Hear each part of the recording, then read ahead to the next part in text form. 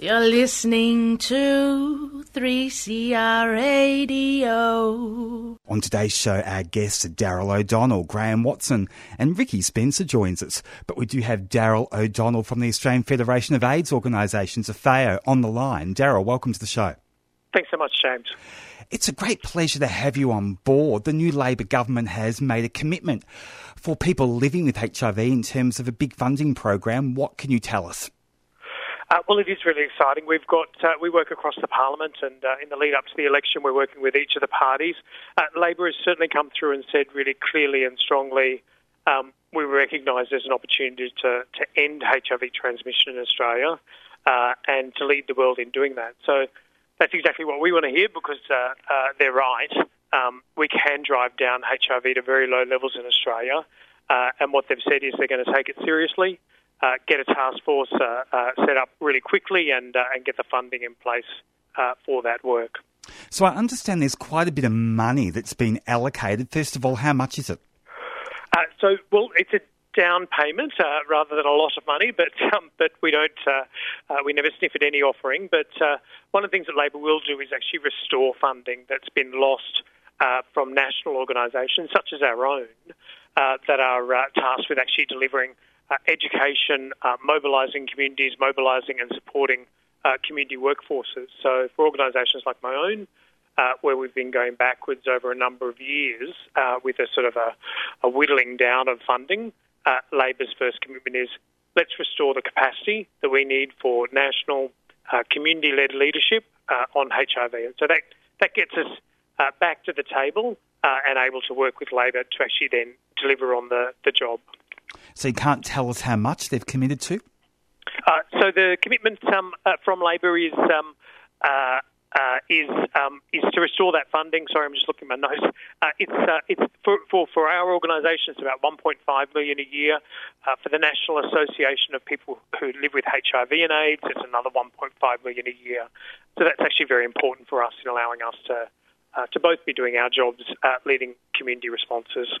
So it sounds like the Coalition really gutted funding.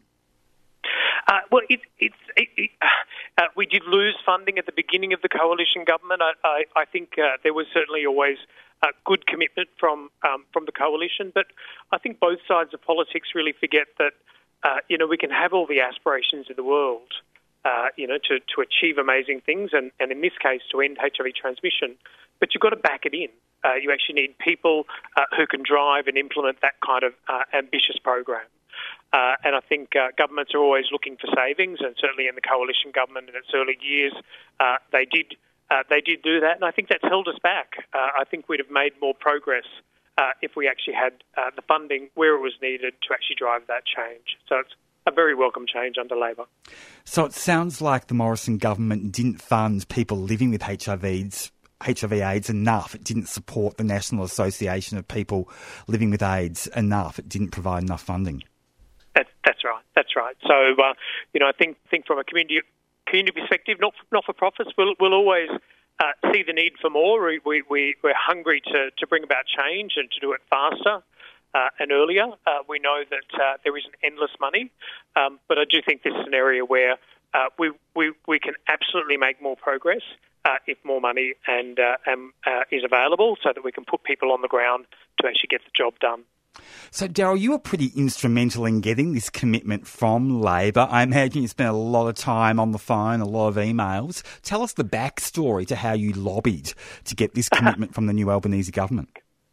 It's quite interesting. When I started this job, so I'm the CEO, and my job is to lobby government and to influence government. But when I started, I thought it'd actually be really hard to get doors open in Canberra across the Parliament. But my experience is, we're very lucky to have really actually very committed parliamentarians. We all hear the criticism of things that could be better. But if you have a good policy idea, if you're driven by the evidence and the data and the passion that we all have for issues we care about, my experience is that parties are actually very responsive, and certainly with Labor that's been the case, and with the Coalition. But with Labor, part of the story here is that HIV arrived in Australia in the 80s and as a crisis. It was a really difficult time in the early 80s. We didn't know much about what we were grappling with. It was a rapidly fatal condition that was going to affect a lot of Australians. And Labor at that time, and they did it in a bipartisan way with the coalition opposition, but they really stepped up and they made hard choices and hard decisions and set up a very pragmatic, very evidence-oriented approach in Australia that they can be proud of. So for us in talking with Labor today, part of our story is you got us on the right track. You put Australia at the head of the queue globally for an enlightened, bold response that's held us in good stead for 40 years, and now it's time to actually end this epidemic, and we can do it. Yeah, I mean, that was in the Hawke and Keating governments. Australia certainly led the way in community education and the community-controlled response. Winding forward all these years, it seems like, it's a forgotten epidemic, HIV/AIDS in Australia. Yeah, it is a little bit, and it's a bit of there's a bit of a riddle here as well, because when it was on the front pages, that wasn't great for those of us who were living in the epidemic. It wasn't great for people who have HIV. It wasn't great for gay and bisexual men and others who are affected. So the fact that it's receded, the fact that there's no longer a sense of crisis or panic, those are actually good things. That's a sense of confidence that actually we now know what we're doing and we're responding well. But you are right. It's easy for officials and governments to think that means it's gone away. It's easy for governments to get distracted by new things, and there's always new things that are on the agenda. So part of our job is saying, job's not done, more to do, and actually we can do something really exciting here. Like a couple of years ago, it would have been unimaginable that we could end this epidemic. So in terms of people living with HIV/AIDS, what will the money for NAPWA, the National Association of People with AIDS, what will their money be used for? So for NAPWA, our partner organisation, they provide leadership and most importantly they provide a voice. So one of the things about the HIV response that's always been so important is it's not about doctors telling patients what to do. It's not about public health officials, shouting at communities and telling them how to live their lives. It's been a very community-based, community-led response. And the principle here is that those who are most affected, people who have HIV most of all, actually are the best place to actually say, how can we live our lives, how can we navigate our way through this epidemic, keeping ourselves well and healthy and keeping our loved ones safe. And so we've had incredible leadership from people with HIV. It's really their leadership, their work, that means that Australia has kept rates of HIV so low. So when we talk about restoring funding to NAPWA, we're talking about restoring the leadership that they have to be working with governments at a national level and a state and territory level to say this is what's going to work and this is what's not going to work and this is how we need to work together to actually keep people well and keep them safe. Darryl, on another matter, the Australian Federation of AIDS Organisations, your organisation AFAO, hosted a community forum this week about monkeypox. What can you tell us about that forum? What came out? What was discussed? Yeah, so we did that earlier on this week for community workforce, and I think we're all seeing quite troubling media from about the outbreak in the Northern Hemisphere. I think we're now looking at more than 1,000 cases in this outbreak. Monkeypox is quite a concerning disease. It's for most people, it's a relatively mild infection, but it can be very severe for some populations, for infants and young people, for pregnant women, for people who are older and less well, for example. And so there's a lot of work going on behind the scenes to make sure that our primary health care providers, our GPs, our nurses, are ready and equipped, that they've got the right protective equipment, PPE, as we all know from the COVID epidemic, to make sure that community workforces are armed with the information they need so that we can be getting the messages out to community about monkeypox. And at this time, the main message on monkeypox is if you've travelled, if you've recently returned, particularly from Europe, but if you've recently returned from overseas to Australia, and you're seeing, you've got lumps and bumps or sores that are unexpected, particularly genital sores, and particularly if you're a gay or bisexual man, please head to your doctor and just get that checked out.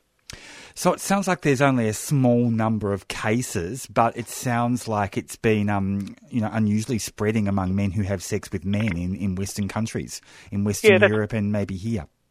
That's exactly right. So we've had 7 cases in Australia so far, 6 of which have been imported from overseas and 1 a locally acquired case.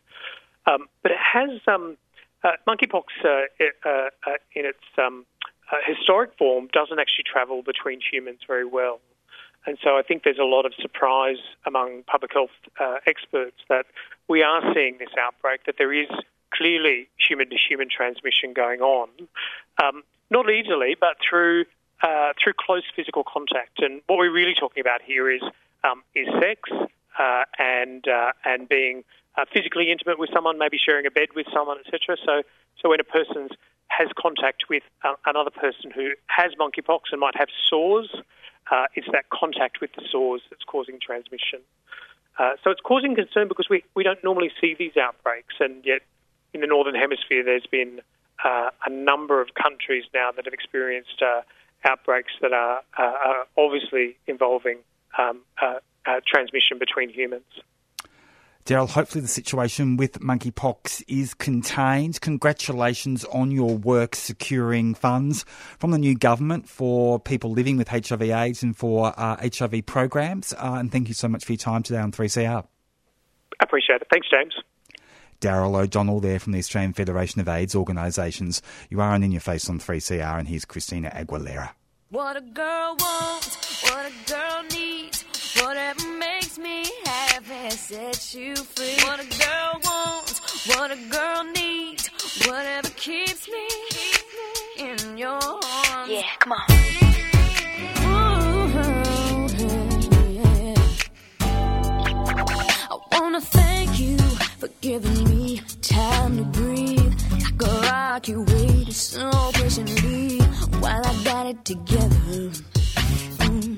While I figured it out, I only looked but I never touched, 'cause in my heart was a picture of us holding hands, making plans, and it's lucky for me you understand. What a girl wants, what a girl needs, whatever makes me happy sets you free, and I'm thanking you for knowing exactly what a girl wants, what a girl needs, whatever keeps me in your arms, and I'm thanking you for being there for me. Ooh, yeah. A weaker man might have walked away, but you had faith strong enough to move over and give me space while I got it together. Yeah, finally figured it out. They say if you love something, let it go.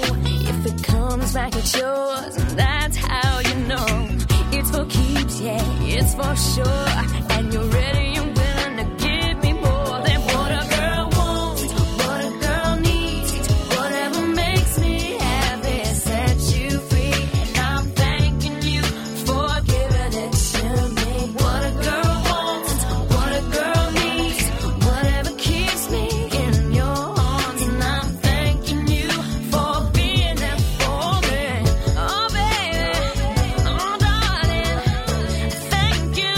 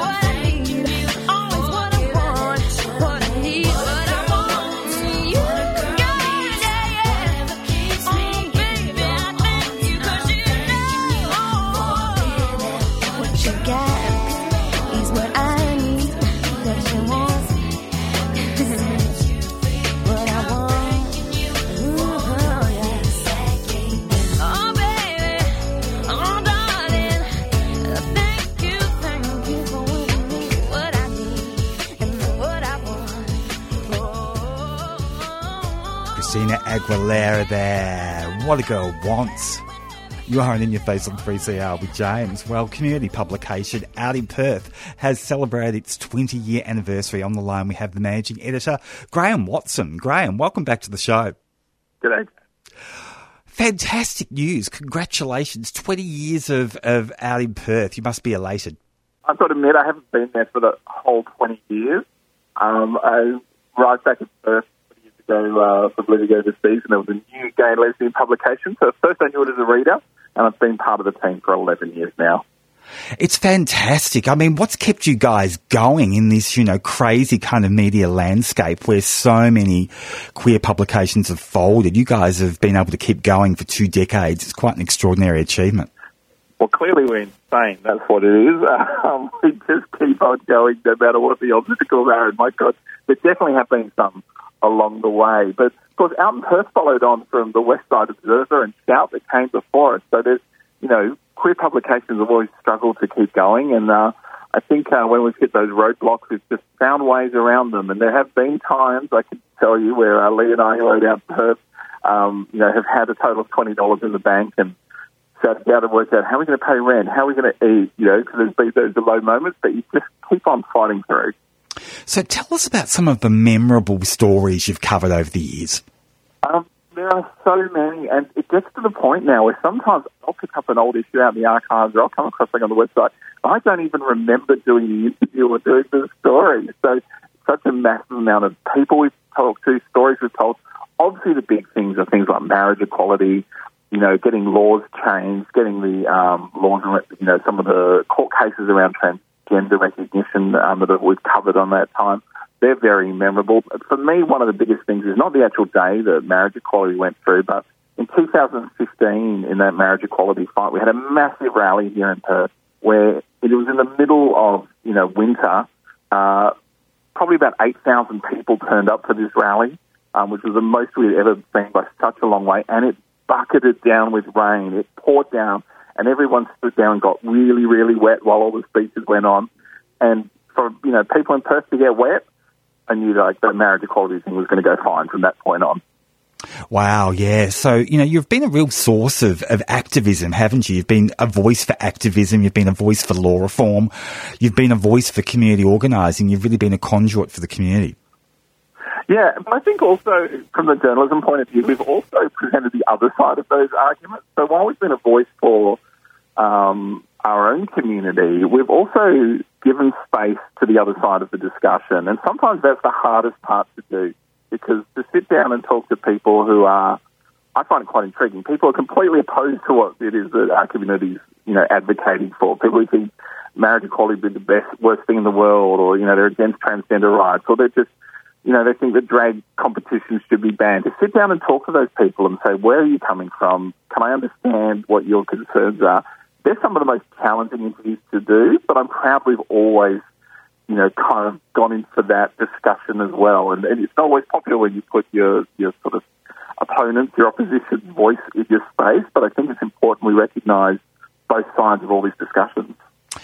Of course, you've covered quite a few election campaigns, state and federal, in 20 years. Let's focus on the last election campaign, the federal election campaign that we've just had. What was that like for you in Western Australia, covering it? Probably the most exciting election campaign we've had, because we knew that Western Australia was going to matter this time. So often in federal elections, on that election night when you've got your broadcast tallying up the votes, they've normally declared the winner shortly after the polls close in WA. So normally we don't really get a look in, but we knew that this time WA was going to be really important, that there were seats in WA, that were going to play a role in the final decision on who formed government. So that made it a much more engaging election campaign. And because of that, we saw the leaders from all sides of the campaign here in Western Australia a lot more than we normally would. Yeah, it was amazing, wasn't it? I was watching the election coverage and, for the first couple of hours before polls closed in WA, Anthony Green was saying, well, look, it's going to be a hung parliament and we're not sure who's going to have the most number of seats. Once the result became clear in WA, it was a complete game changer. Yeah, I guess what we've seen sort of, both on the federal election, especially this last state election we had in WA, is this Labor landslide. I think people were being quite held back because there was a sort of an underground feeling that it might happen on a federal level. In a state election, the outcome was we only have 2 Liberal members in the lower house of our state parliament. There's just 2 of them. And there's actually the opposition in Western Australia, the official recognised opposition, is now the Nationals, because they have more seats than the Liberals do, and they're not in coalition. The West Australian Nationals are a very different bunch to the federal Nationals. So we had this huge change on a state level, and I think there was a little feeling it was going to happen at federal, but no one was really willing to commit to it. And then we definitely saw it come through with the number of seats that changed hands. So what's news out west at the moment? What stories are you running with? The big thing I think that's going on in WA at the moment is around surrogacy. The state government in their last term said they were going to change the laws around surrogacy, and it's completely stalled. We had one Liberal member, Nick Garan, who gave a massive filibuster speech that in total I think went for about 26 hours. It went over several weeks. So it just got completely bogged down in the upper house and then completely abandoned. They've just announced that they're going to start looking at that legislation again. There's a new committee that's been formed to look into how the state's laws around surrogacy and reproductive technology need to be updated. And, of course, the one which is not so much happening in WA, but we're certainly talking about a lot, is how we tackle things like conversion and change and suppression laws. We've seen this week Tasmania have announced to do some laws. Obviously, you already have them in Victoria. Queensland's done at the ACT. Here in WA, our government decided they just kind of tighten up the registration around counsellors and psychologists, and that would be enough. People are really disappointed with this response, and I think that's one that's going to continue on as a point of discussion probably for, the next year or two until maybe some real action might be taken. Because you think Mark McGowan would have the political capital to do something about it with his enormous majority and control of both houses. It's such a huge majority to the point that we went to Pride in Parliament as an event that all parties are involved in during Pride Festival in November. And it was interesting talking to some of those new Labor members because there's so many of them. They can't fit in the party room. The room is not big enough.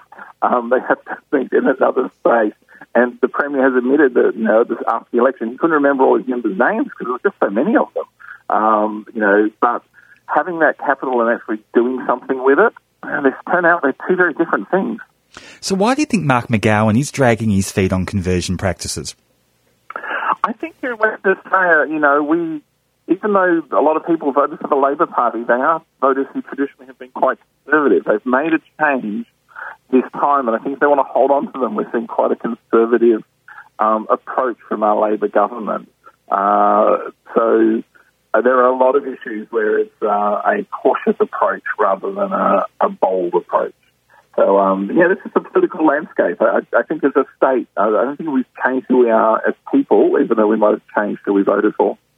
So it sounds like, it's a bit of a squandered opportunity from the McGowan government so far in relation to LGBTIQ community issues. Yeah, they do.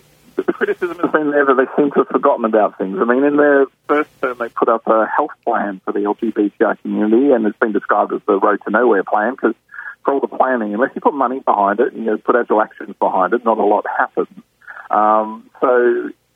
LGBTI issues, we're in our second term of the Labor government, and they do seem to just not be at the forefront. I think once, you're in power and you look like you've been in power for a long time, there's not so much pressure, because, it's the numbers are well in their favour. Well, Graeme, congratulations on OUTInPerth's 20th anniversary. It's quite an achievement. Congratulations to you and Leandrew Hill for your great work, and thank you so much for joining me today on 3CR. Thanks, Dave. Graeme Watson there, the managing editor of OUTInPerth. You are on In Your Face on 3CR, and here's Sam Ferreira.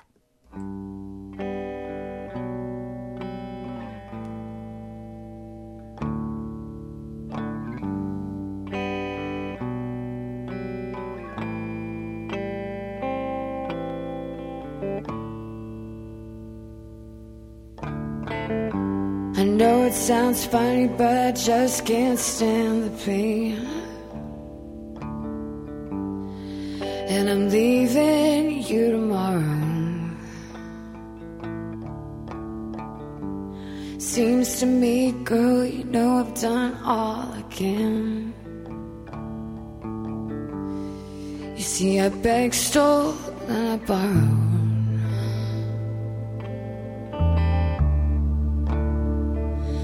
That's why I'm busy. I'm easy like Sunday morning.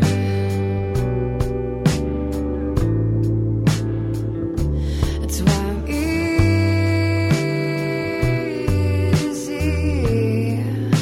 I'm easy like Sunday morning.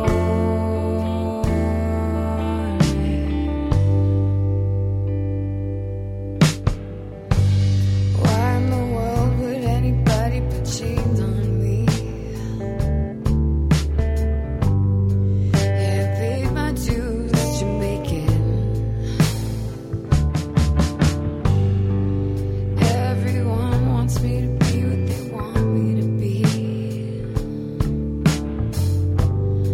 I'm not happy when I try to fake it. No. That's why I'm easy.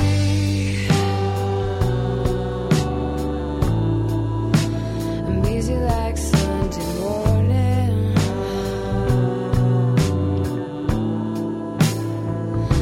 That's why I'm easy.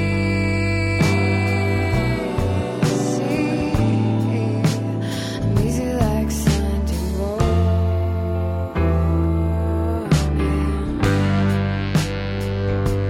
I wanna be high, so high. I wanna be free to know the things I do alright. I wanna be free, just me.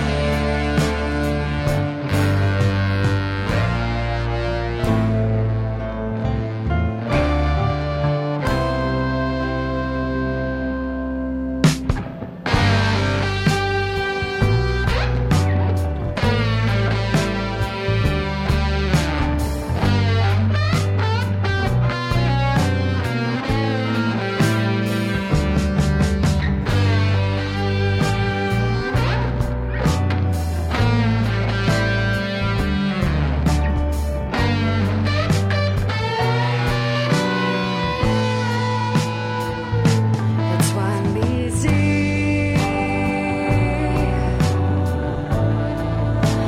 I'm easy like Sunday morning.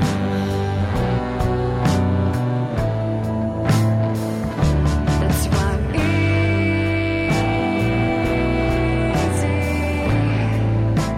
I'm easy like Sunday morning.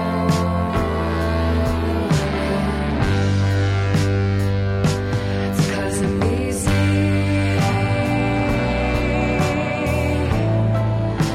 I'm easy like Sunday morning.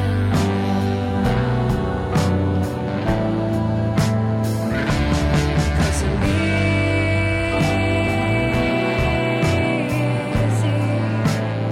easy like Sunday morning.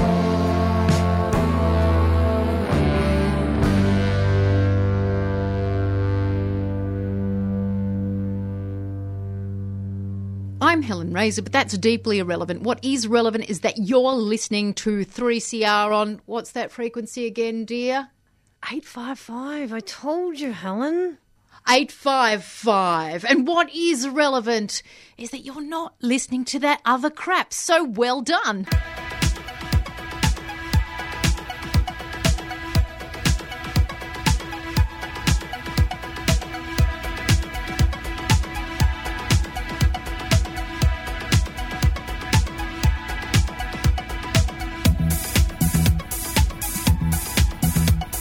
There's only so much you can learn in one place. The more that I wait, the more time that I waste.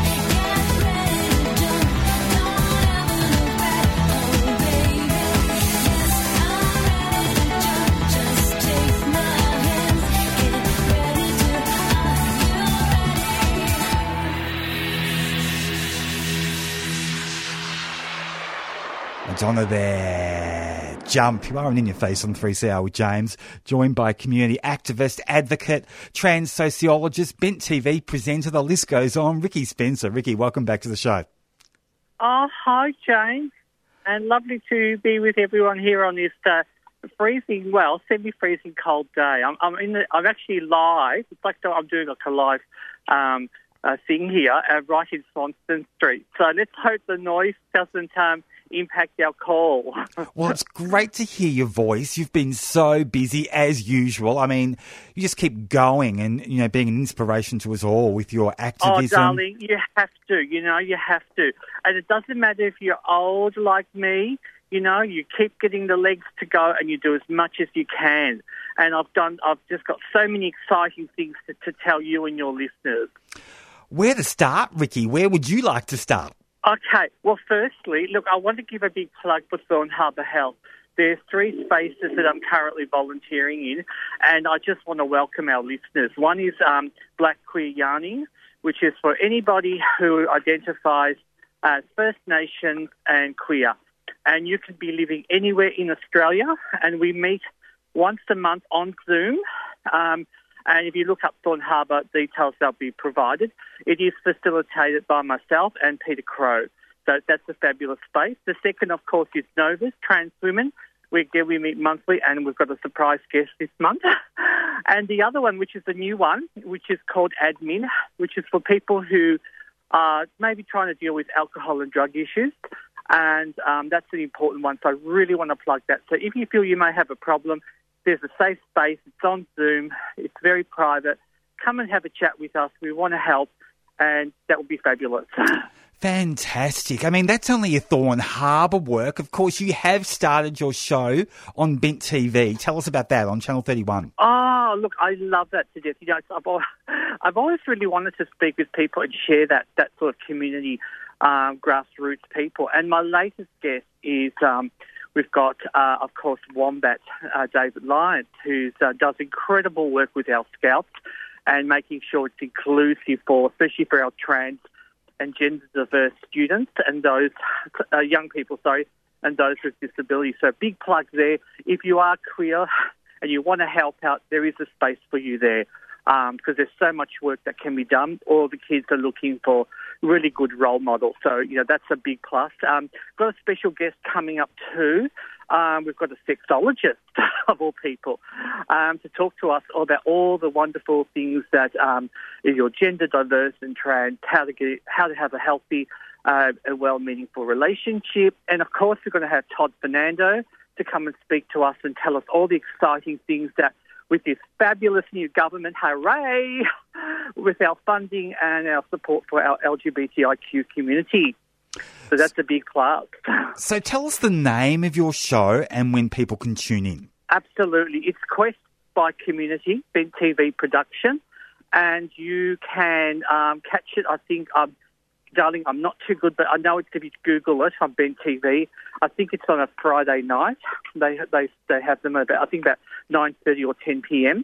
but on the internet. But look, it's fabulous, and people will enjoy it. Well, I hope you will, because it's something that comes from my heart, and I really want to have grassroots guests as well from all around Victoria, talking about the wonderful things they do to help our communities and grow. So it sounds like you're pre-recording the show. What's it like being on a TV set? Look, it's quite.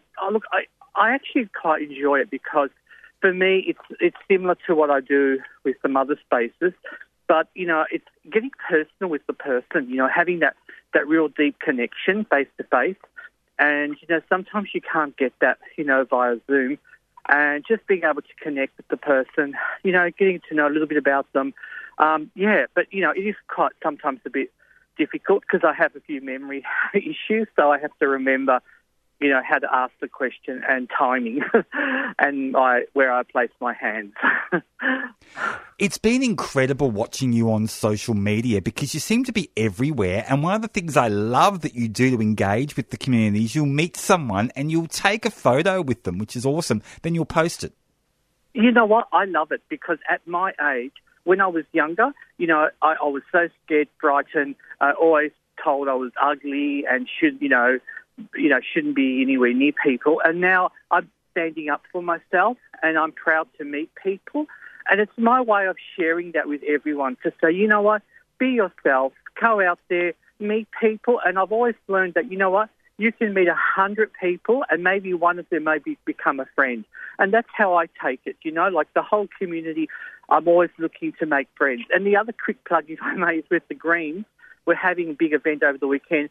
We're doing a big, I'm doing a presentation about disrupting white privilege in queer spaces. And of course, I'm lucky enough to be hosting that with Russell Weston, who's the Interpride 20 representative for Australia and the 20 other countries. And of course, Esther Williams, who is the founder and chair of Elders Pride Alliance. So that's going to be so exciting. So how do you give us some tips? How do you disrupt that kind of, white privilege within queer spaces? What are some of your tips for people about how you do it? Yeah, this is something that, as you know, part of my PhD that I'm working on, and it's actually a three-part process. And one is actually getting the messages out there about whose voices. So we make sure whenever I assist people with presentations, I get the people who the community needs to speak to be actually on the table, to make, to call it out, as I call it, what's not happening. So we're looking at things like funding allocations, the number of people who are queer, black, and people of colour. Who are they? Are they in governance in our queer spaces? Do they run programs? Are they listened to? Can they lead? And these are the things that we make discussions. It's not about being hostile. It's just about calling out where we think it's time to give more opportunities to people, especially First Nations, the ability to run and govern spaces. And of course, you have so many intersections as a trans woman of colour, as a person with a disability, and as a person that's, been a social worker. You worked at Centrelink for years. You've just got so much hands-on kind of experience working with marginalised people. That must be a great source of inspiration for your PhD and for your activism. Yeah, it has, my darling. But you see, to be authentic, to be an authentic scholar in my area, I really felt I had to kind of park a little bit about my theory writing, and I wanted to keep doing this year and next year, grassroots, getting with people, helping change, getting the movers, now with the government, steering it in the right direction in terms of assisting in funding applications, making sure that people of colour, people living with disabilities, including invisible disabilities, can come to the table, can put submissions in, and then can lead, with co-design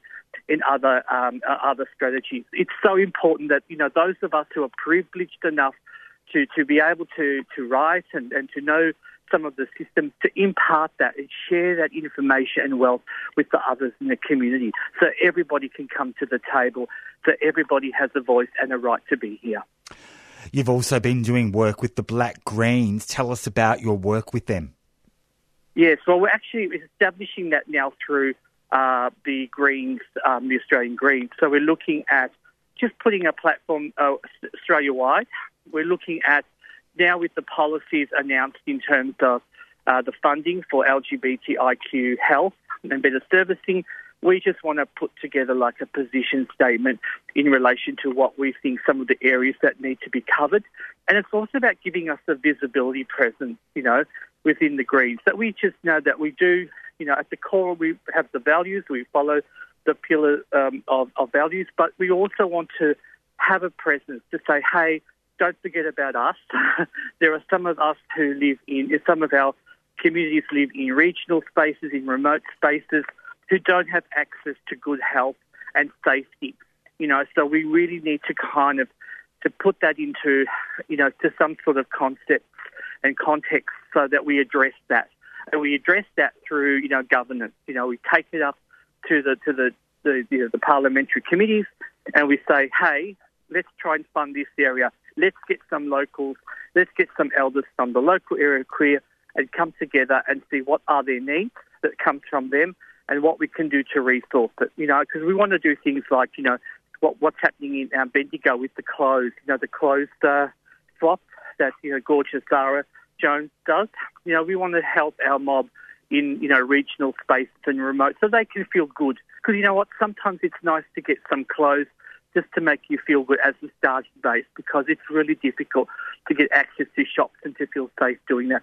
So that's one of my big passions to get that up and running this year and next year as well. And hopefully there'll be a pathway to work with the new government and to work with the new Indigenous Affairs Minister, Linda Burney. Absolutely. And Todd Fernando, you know, we've got his support. You know, he's a great supporter of our community, of queer community, for all intersections and all spaces. So I think we're in a good position now. And you must feel, it sounds like you haven't been kind of, you know, depressed about the transphobia during the election campaign, or if you have, you've come through the other side. It sounds like you're feeling really optimistic. Yes, I am, because, you know, I parked that, I processed that, and I think, you know what, that's just somebody's idea. That's just somebody's, perhaps that's their way of thinking. I can't change people's thinking. All I can do is be positive, put steps into place, you know, to position why we need safety, why we need a place on the table, why our voices have a right to be heard, and I leave it at that. I don't go into the politics of, you know, when I get called out still or yelled at or abused or spat on. I just put that all aside, because I think, you know what, I can't change that. That's external. I just focus on what I can do as one person, you know, of trans, who can go out there, make a statement. And, you know, while I'm still be able to walk with my walking stick, I will keep walking and trying to make change. And, you know, that's why I'm now involved with Volunteer Victoria, because we want to make change and we want to include everybody's voices, and everybody can come and go. And I would encourage everybody, if you have a few hours, you know, consider doing some volunteer work, because you know what? It's changed my life. You know, I feel now as though, James, I have a purpose, you know? Instead of just being a disabled trans woman who couldn't get teaching work because she's trans, well, now she's out in the community and she's working for the whole community. And it really is one of the most inspirational communities, you know, community stories, you know, your transformation, you know, your activism, and just how you've really kind of, you know, shown so much leadership within the community over the last 2 years since you came out as trans. It's been wonderful. Oh, well, thank you, James. But you know what? It's about the people, you know, it's about hearing their stories, you know, somehow giving a platform for people to be heard. And, you know, and it's time in our community that we really give the person that's, you know, that perhaps from whatever reason hasn't had an opportunity to speak. Because, you know what, we can all learn from each other, you know, and that's what we're learning now, even in research spaces, that the best, rich informational policy that comes from the lived experience of somebody, how they interact with their environment, how they access a resource and sources, and what they feel is lacking, you know, what needs to change. And through that, we make better planning decisions for everybody. Ricki Spencer, it's always wonderful to chat with you on 3CR. Thanks so much for your time this afternoon. It's been truly inspirational. And James, thank you so much for giving me an opportunity to speak. And I wish all your listeners a beautiful, safe, happy night. Stay warm, keep your animals warm. And remember, if you've got something extra, always share with your friends. Wonderful. Thank you so much, Ricki. Talk soon. Okay, my darling. Take care. Ricki Spencer there. You are on In Your Face on 3CR. I am out of here. Jacob is up next with a Friday rave. He'll be in the studio real soon. Don't forget, next week is our Radiothon show. So we'll be asking you to donate. You can donate early at 3cr.org.au/donate. But we'll catch you next week on In Your Face. Taking us out is Florence and the Machine. Bye, everyone. Drifting through the halls with the sunrise, holding on for your call, climbing up the walls for that flashing light. I can never let go, 'cause I'm gonna be free and I'm gonna be fine. Holding on for your cause, I'm gonna be free and I'm gonna be fine. Maybe not tonight, now the sun is up and I'm going blind. Holding on for your cause, another drink just to pass the time. I can never say no, 'cause I'm gonna be free and I'm gonna be fine. Holding on for your cause, I'm gonna be free and I'm gonna be fine. But maybe not tonight. It's a different kind of danger, and the bells are ringing out, and I'm pillars down. It's a different kind of danger, and my feet are spinning around. Never knew I was a dancer till Delilah showed me how.